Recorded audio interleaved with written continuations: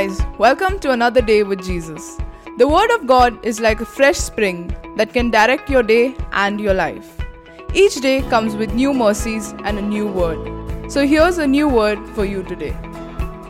Good morning and greetings in Jesus' name. This is a brand new, amazing, Jesus-filled week that we are about to start. And even as we are about to start this week, it is necessary that we learn to reprioritize the things that we want, the things that we need in life, the things that we are called for, the things that we are destined for, the things that we are ordained and anointed for. There are several things in life which may not necessarily be, greatly valuable. And yet, they might be the thing that God has ordained for us.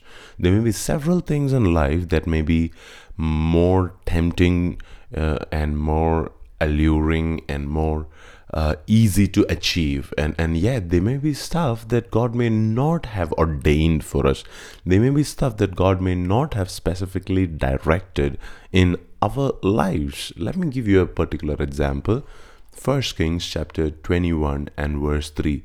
The Bible says, "But Naboth replied, 'The Lord forbid that I should give you the inheritance that was passed down by my ancestors.'" We all know the story. This is King Ahab going to his neighbor Naboth and asking him to sell his vineyard to King Ahab, and so that King Ahab can use it as a vegetable garden. And you should understand this. You are not expected to give it away free of cost. Of course, if a king is asking, he's going to pay in a royal measure. He's not going to just come and take the thing away and leave you hanging. In fact, doing business with the king can be so profitable, plus it can be so beneficial, and it can be so helpful that to centuries later, your generations will continue to be in the good books of the royal family. You see this with the threshing floor that David purchased from another man in the previous books. The Bible says that the Solomon's temple was built on that same place. That's how valuable that place became. And doing business with kings is always profitable. It is always something that will bring you great reward. And yet, this was Naboth's revelation. This was Naboth's perspective. He said, wait. I know for a fact that this is going to be profitable. I know for a fact that this is going to help me take care of my family and take care of my generations.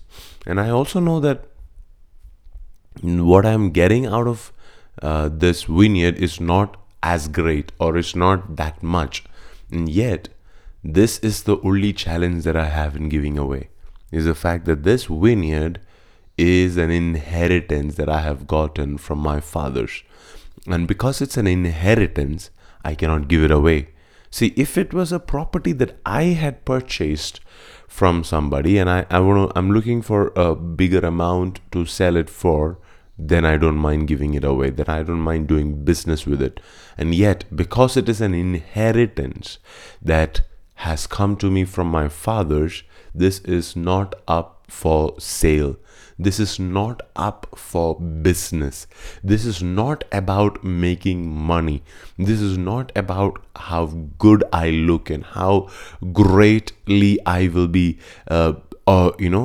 profited or blessed, or how much I can enjoy this. It's about the fact that I have this as an inheritance from my ancestors, from my fathers, and for nothing, for no money that you can give me in the whole world, am I going to let this off. I wish that so many of the sons and daughters today understands the same principle, understands the same same value that God gives to inheritance. You should understand. See, if you are a child of God, you have an inheritance in Christ Jesus. You have an inheritance through your spiritual father that God has placed over your life. And so often, like Esau, we give away our inheritance. We give away our birthright for a morsel of meat. The enemy sometimes convinces us to, give away everything that our fathers have, worked hard for. Our fathers have, accumulated in their life to bless you with, just for a small morsel of meat. How serious do you take your father's blessings? Are you willing to compromise it for a better promotion in job? Are you willing to compromise it for a man that you want to get married to? Are you willing to compromise it for a different city or a different state that you want to get a job in? Are you willing to compromise it for whatever reason? If you are, then what you're doing is you're giving away your inheritance to make more money. You're giving away your inheritance for the sake of a better ministry or a more famous outcome in your ministry. And may God give you this revelation this morning that nothing that the Lord has released into your life, let it be, through promises in the scripture, those are spiritual inheritances, or it may be through your spiritual parents that God has placed over you, that God has been intending to bless you. May you remain in alignment with your Father, so that never in your whole lifetime the enemy will be able to steal your birthright, your inheritance. If Naboth, listen to me, if King Ahab needs to get the vineyard, he needs to kill you. Other than that, there is no way that he will get what your father has blessed you with, because you're not going to trade it for money. You're not going to trade it for comfort. You're not going to trade it for pleasures. You're not going to trade it for anything that the world has to offer. So often the world will, tempt you with the lust of the eyes, with the lust for life, with the pride of life, and you have to learn to turn your eyes and keep it on Jesus. Turn your eyes and keep it on more eternal blessings and more long-lasting blessings than a temporary blessing. King Ahab, he forcefully got this, and yet, he couldn't keep it, because this was not something that belonged to him.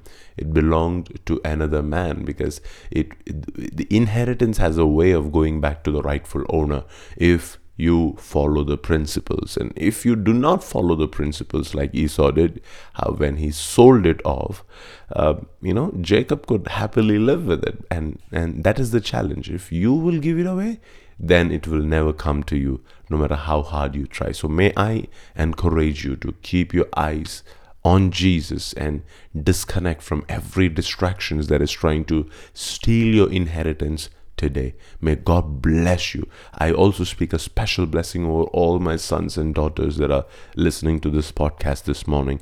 May the Lord bless you with a double portion of everything that I carry.